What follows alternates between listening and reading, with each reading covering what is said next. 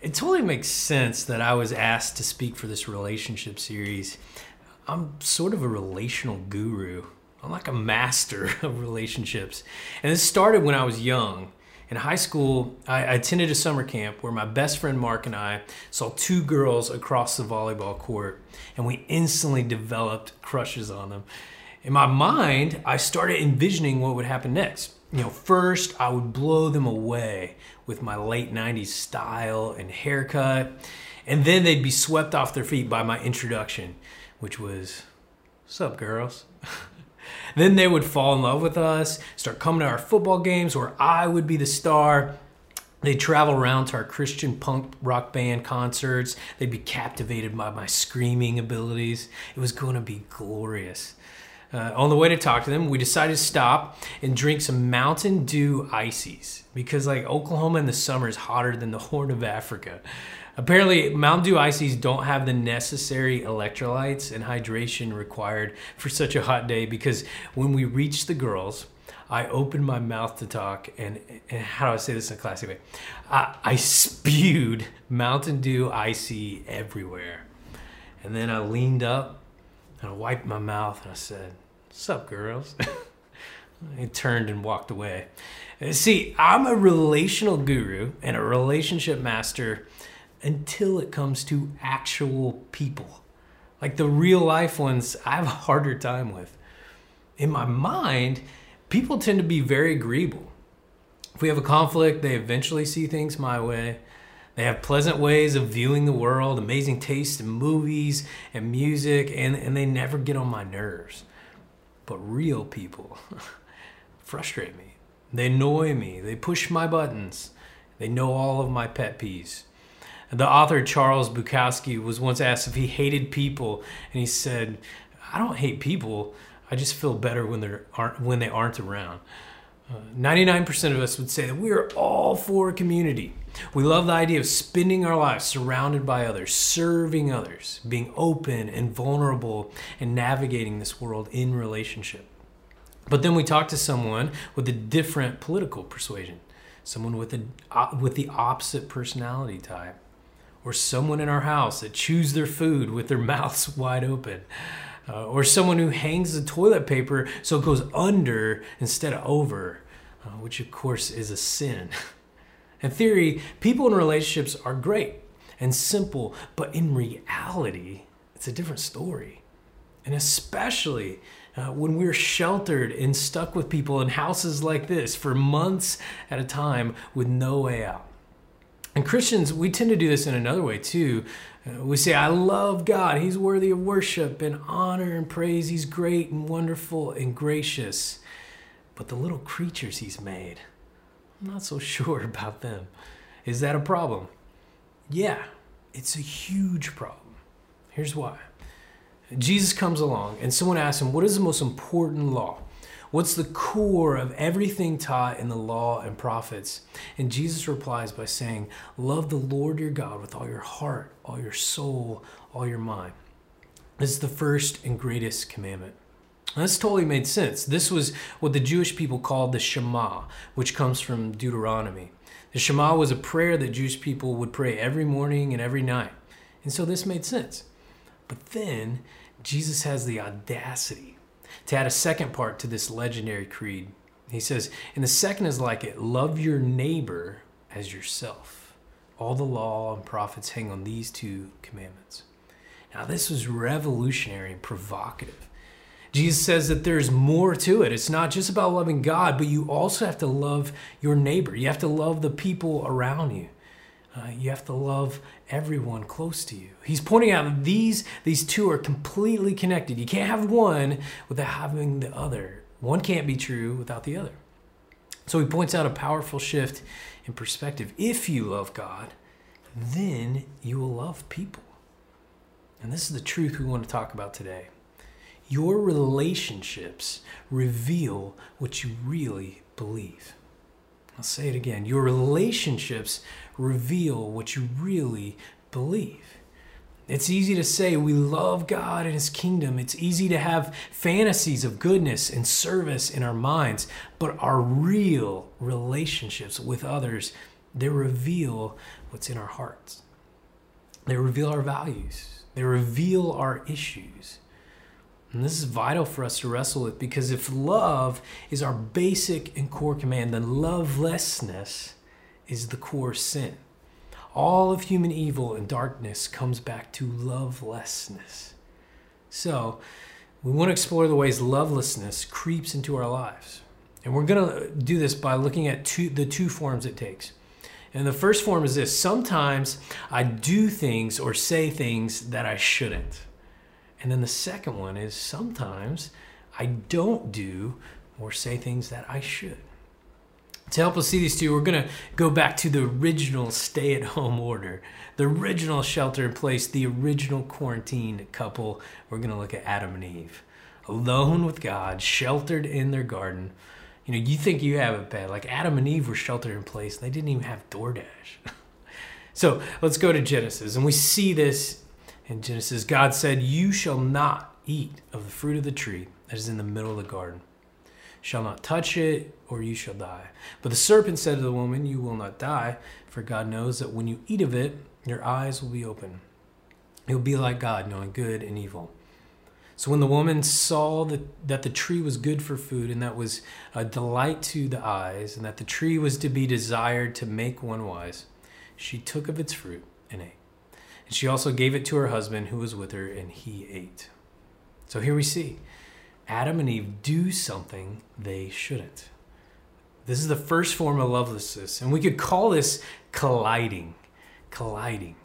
Like I have a will, which means I want what I want. In their relationship with God, he placed a rule against eating from this tree.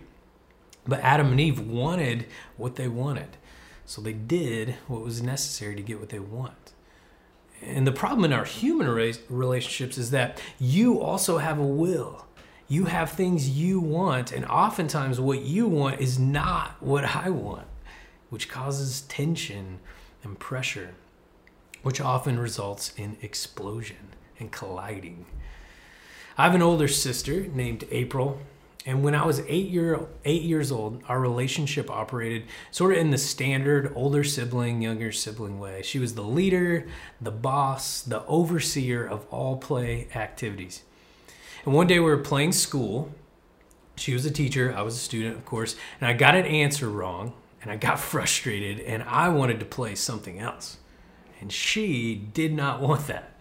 So I started yelling at her, I threw some things, and she decided to leave, which just put me over the edge, and I did the unspeakable. I got out a piece of chalk, and I wrote on huge letters on the porch so the entire family could see, "April is dumb. D-U-M." Apparently, we hadn't gone over spelling yet in our pretend school. Once my parents saw it, I was grounded. So I sat and I reflected, and I knew it was wrong. I knew it was something I shouldn't have done. I didn't want to hurt her. I just wanted something so badly, and someone else wanted something different. So I got caught up in my emotions, and I exploded. Now, here's what happens in our relationships, is we constantly bump up against the will of others. And it's different than ours. They disagree with us. They approach things in a different way. And over time, internally, our emotions get built up and it gets pressurized. And even more so in a time like now where we're stuck at home, our kids are pounding on the door during Zoom calls, our roommates never wash the dishes, and someone keeps hanging the toilet paper upside down. At some point, the pressure builds up too much and we spew on those around us.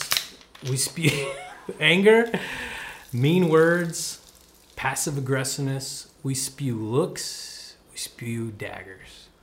We do or say things we shouldn't. We collide. Now, what we have to do is learn healthy ways of releasing the pressure slowly, examining why there is pressure in the first place. Imagine if we approach these moments with a different perspective.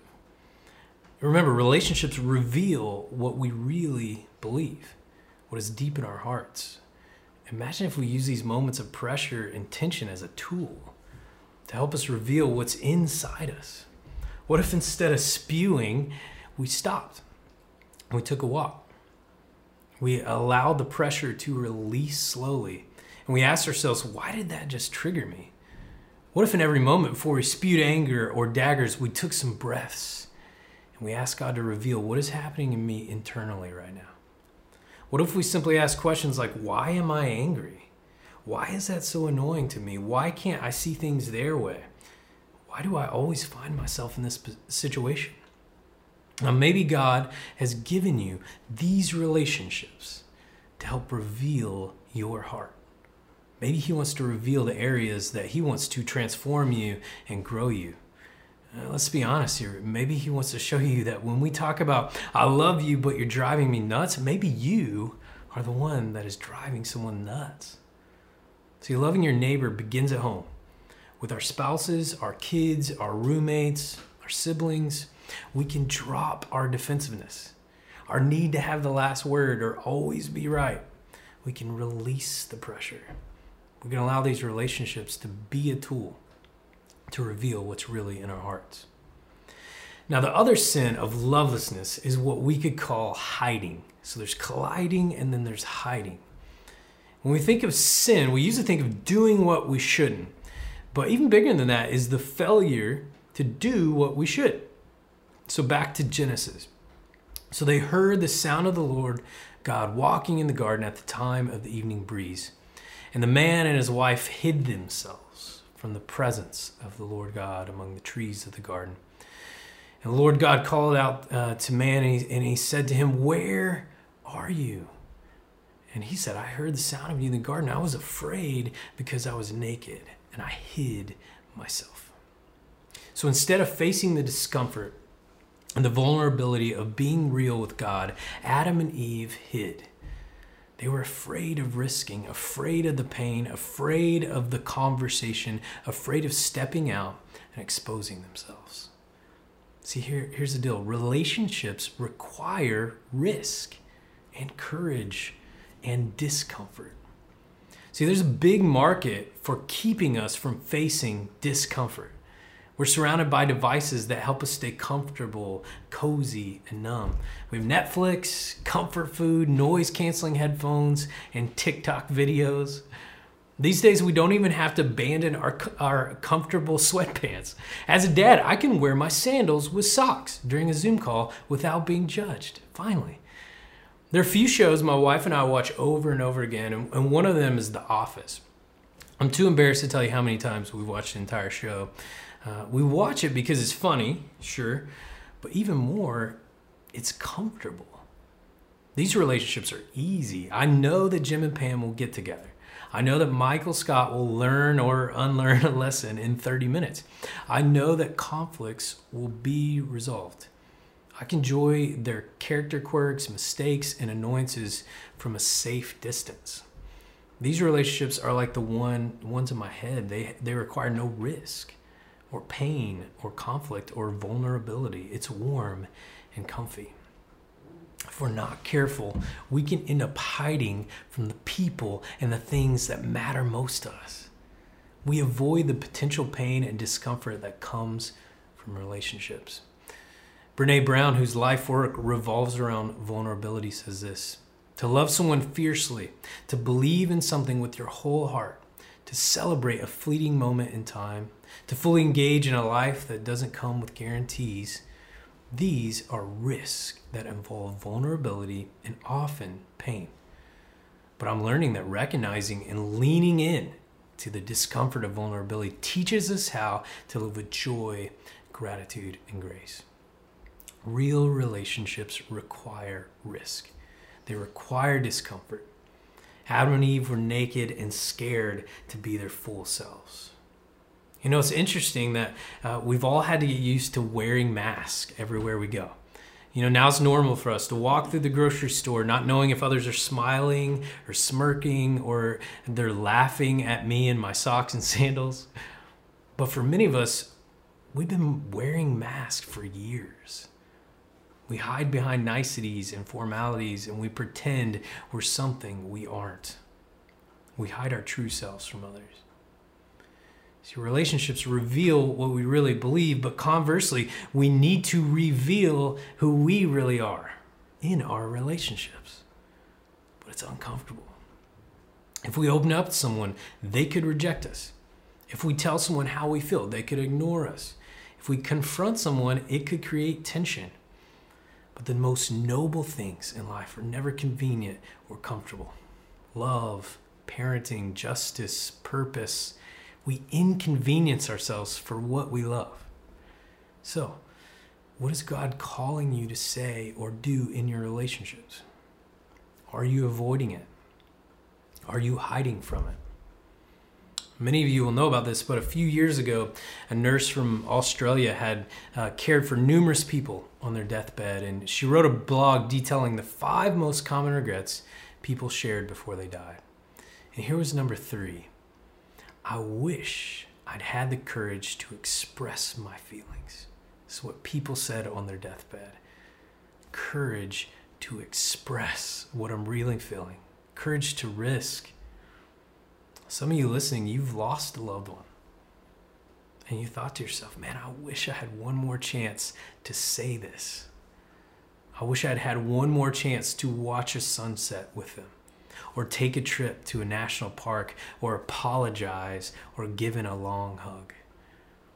So many of us end up numbing, hiding, and staying comfortable instead of doing and saying the things we should. We don't reach out to those in our neighborhood. We don't call that person and apologize. We don't engage in uncomfortable conversations. This next week, what if you wrote a letter of appreciation to someone that needs to hear it? What if you took your child out for an ice cream date and you just listened to them intently? What if you called a parent and told them that you love them? See, this is one of the many reasons life groups are so important at our church. We all need a person or groups of people that we can peel off our mask and we can be our true selves. Like, don't pull off your literal mask, not yet. If you want to learn more about life groups, or even maybe about our Facebook groups, you can just hit the chat button and you can talk to one of our online hosts and they can help you with that. Now, for others of us, we've been burned in the past. We showed our true selves to someone and they betrayed us. They cheated on us, or gossiped about us, or gave up on us. Maybe you lost someone you loved, or you haven't been able to find a significant other or a group of friends. Maybe you wonder if you are unlovable or worthy of being yourself to others. Maybe you're ready to throw in the towel, and now you're faced with a choice. One of my favorite authors, Henry Nouwen, says this: every time you experience the pain of rejection, absence, or death, you're faced with a choice. You can become bitter and decide not to love again, or you can stand straight in the pain. Let the soil in which you stand become richer and more able to give life to new seeds. So, are you willing to try again? To allow something new to grow? Are you willing to come out of hiding? Imagine if in our moments of comfort and numbing, we instead use that time to allow God to reveal what is really in our hearts. What am I hiding from? Why am I scared? What am I running from? Maybe God wants to reveal to you the baggage you're carrying. Maybe He wants you to examine your shame and guilt and wounds. Maybe He wants to expose your fears and anxieties. Maybe He wants you to risk revealing yourself because He sees the real you. And He knows that the real you is nothing to be ashamed of. Because here's the twist. Relationships reveal what we really believe. And God's relationship with us reveals what He really believes about you and me. Over and over again, scriptures reveal that God doesn't see you as a mistake, deserving to be hidden. He sees you as a beloved child, created in His image. He says, why are you hiding? Step into the light. You are wonderful and beautiful and loved. You are someone worth risking and becoming uncomfortable for. You are someone worth dying for. This is what's revealed about you. See, we can love God because He first loved us. He sacrificed His comfort for us. Our flaws and imperfections, our sins of colliding, our sins of hiding. And now we are free to pass on pass on our comfort and pass on this love to others. Real people, broken, imperfect, beloved sons and daughters of God. We can love our neighbor, even if they hang the toilet paper the wrong way.